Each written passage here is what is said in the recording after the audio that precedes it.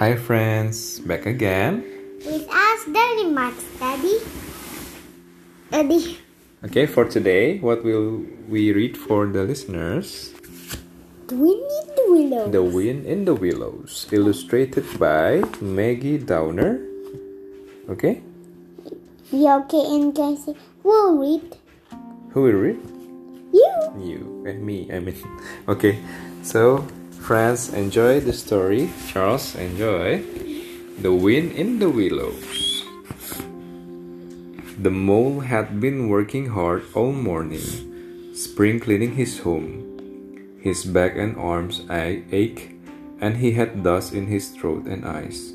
It was small wonder then that he suddenly said, Hank Spring Cleaning bolted out of the house and scrubbed busily with his little paws till his snout came out into the sunlight. Daddy, can you read this? Mole and... He lives underground? Yep. He soon found himself rolling in the warm grass of a meadow.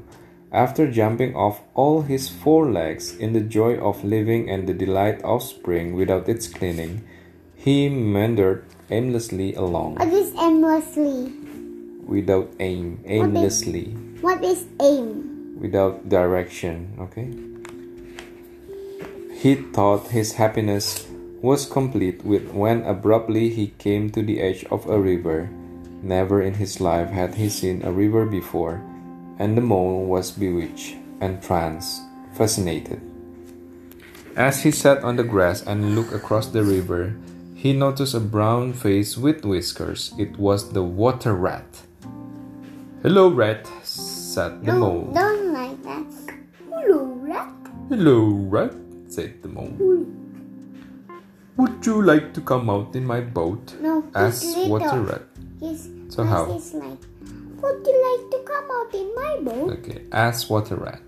And with that, he unfastened a little boat, hopped into it, and sculled smartly across. As the mole gingerly stepped down, he explained to his new acquaintance that he had never been in a boat before. The rat sighed happily.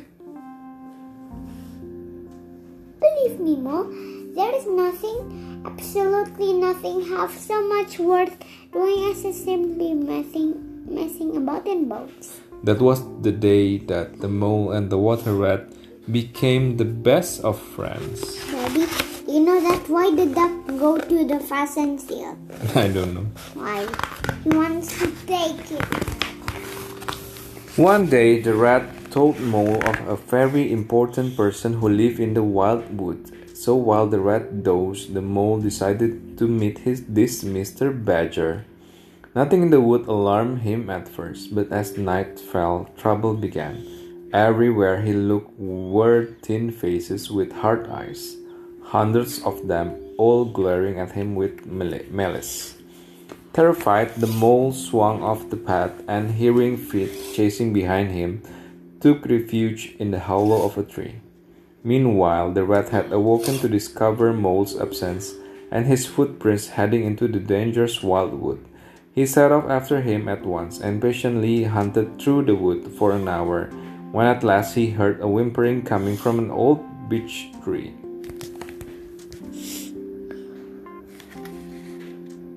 Ratty, is that you? I've been so frightened. Ratty, is that you? I've been so frightened, cried Mole.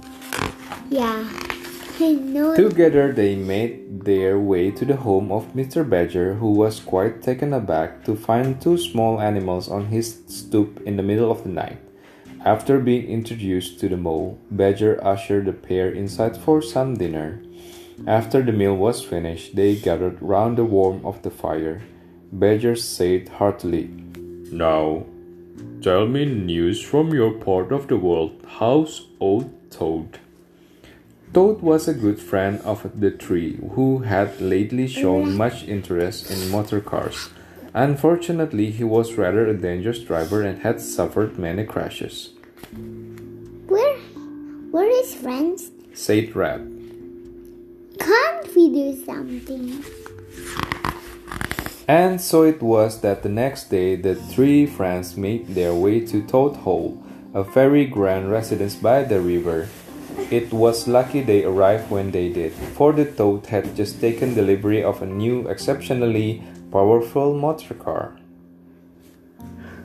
Hello, you're just in time to come with me for a jolly ride, Toad announced with a grin, but his face fell as he noticed the stern expression on his friends' faces. Take him inside, said the Badger firmly to his companions. Then he turned to the chauffeur in charge of the new motor car. Mr. Toad has changed his mind. He will not be requiring the car. And with that, he followed the others inside and shut the door. The Mole and the Rat each took an arm and dragged a sorrowful Toad up the stairs. Sorrowful. Sorrow is like this. They agreed that if he was to be cured, he must be locked in his bedroom until the obsession had passed. He must never be left unguarded, decided Badger. So for many weeks the trio took it in turns to watch over the Toad. One fine morning the Rat went up with Toad's breakfast to find him still lying in bed. Could you possibly fetch the doctor, Ratty? asked Toad. And with that he closed his eyes and lay exhausted on the pillow. What is a pillow? Pillow. The Rat was most alarmed, and off he ran to the village straight away, locking the door behind him. As soon as he heard the key turn, the wily Toad, What is wily? hopped out of bed, knotted his bed sheets together, and climbed out of the window. He walked all morning until he reached a little inn. He was about to order a substantial luncheon when he heard the unmistakably boop boop of a motor car outside. I know the sound. Boop boop. He casually sauntered outside, thinking to himself, "There cannot be any harm in just looking at it." Toad walked slowly around the car, musing deeply. "I wonder if this sort of car starts easily," he said to himself. He began to turn the starting handle, and as a familiar sound issued forth, the old passion seized Toad's body and soul. As if in a dream, he found himself in the driver's seat and swung the car onto the road. He increased his speed, and as he tore through open country, he was only conscious that he was Toad at his best once more. Toad's spree did not last long, however, and before the day was out, he had landed himself in court. "This hardened ruffian has been found guilty of stealing a motor car and of driving to the public danger," announced the judge. I don't know, Judge.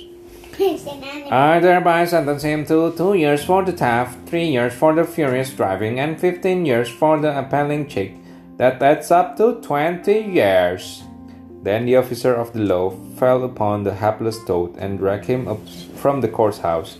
The waiting crowd jeered as the prisoner entered the castle, and soon he found himself in the grimmest dungeon in the land. "This is the end of everything," he wailed. "Stupid animal that I was, now I must languish in jail. How right my friends were." So with lamentation he passed his days and night.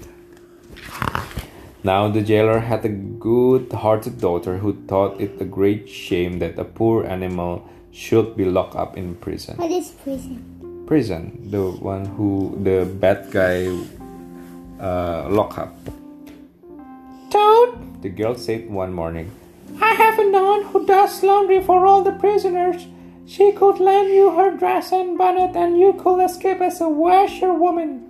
What? So that's just what Toad did, and he soon arrived at Rat's home. After a long meal in which Toad recounted all his adventures to the Rat, he suggested taking a stroll back to Toad Hall.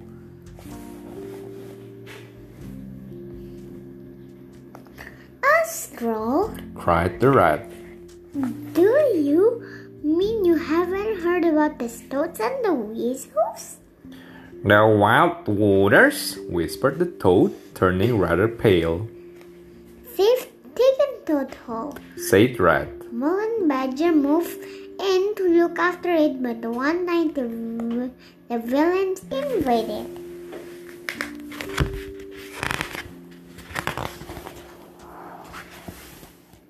Now you're back. We must stop the mole and Badger, said Rat. So the friends were reunited and together they plotted to overthrow the invaders the very next night, when a banquet was planned to celebrate the Chief Weasel's birthday. When it began to grow dark, they all armed themselves and made ready. The animals crept up an underground passage that the Badger had discovered. Presently they heard a great deal of sound as if people were cheering and stamping. Soon they were scrambling through a trapdoor and into the butler's pantry. The Badger drew himself up and cried, "The hour is come, my friends. Follow me." He flung the door wide open. My, what a squeaking and screeching filled the air. Terrified weasels dived under the tables and sprang madly up at the windows.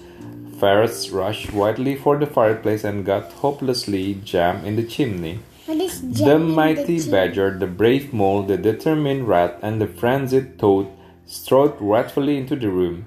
They were but 4 in all, but to the panic-stricken weasels the hall seemed full of monstrous animals.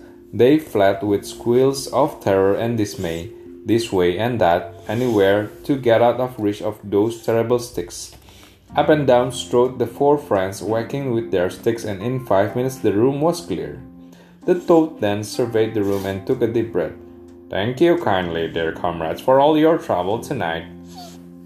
That pleased Badger, who said, "There spoke my brave Toad."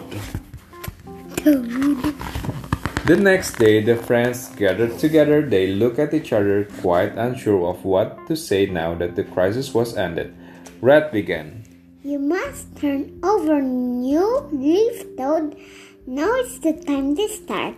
Toad flung his head in his handkerchief, deep in thought. At last he raised his head. "You are right, Ratty. Henceforth I will be a very different Toad." Mole clapped his hands with delight. Well then, we must have a banquet at once to celebrate." The end.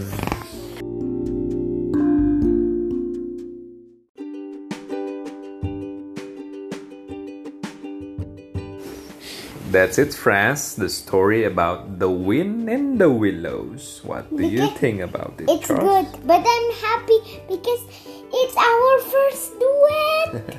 Thank you. You're a very good storyteller as well. Yeah, because I know the voice of Mole and Rat. I became the Badger and Toad, right? Yeah, I like the character. My favorite character of Ben 10 is Humongosaur and We're not Water talking about Heroism. Ben 10. So, what's the moral of the story? The moral of the story is do not drive a car too fast. If you drive a car too fast, later you will drive to the public danger. Okay. Which And then keeps what the else? rabbit scared and make the birds fly away to the tree. What else? What about the 4 friends? The Toad, the Mole, the Rat, and the Badger. And be friends together, and no matter what you are, you should be friends. You should be friends. Okay. Okay. We'll see you next time, friends. Bye. Stop.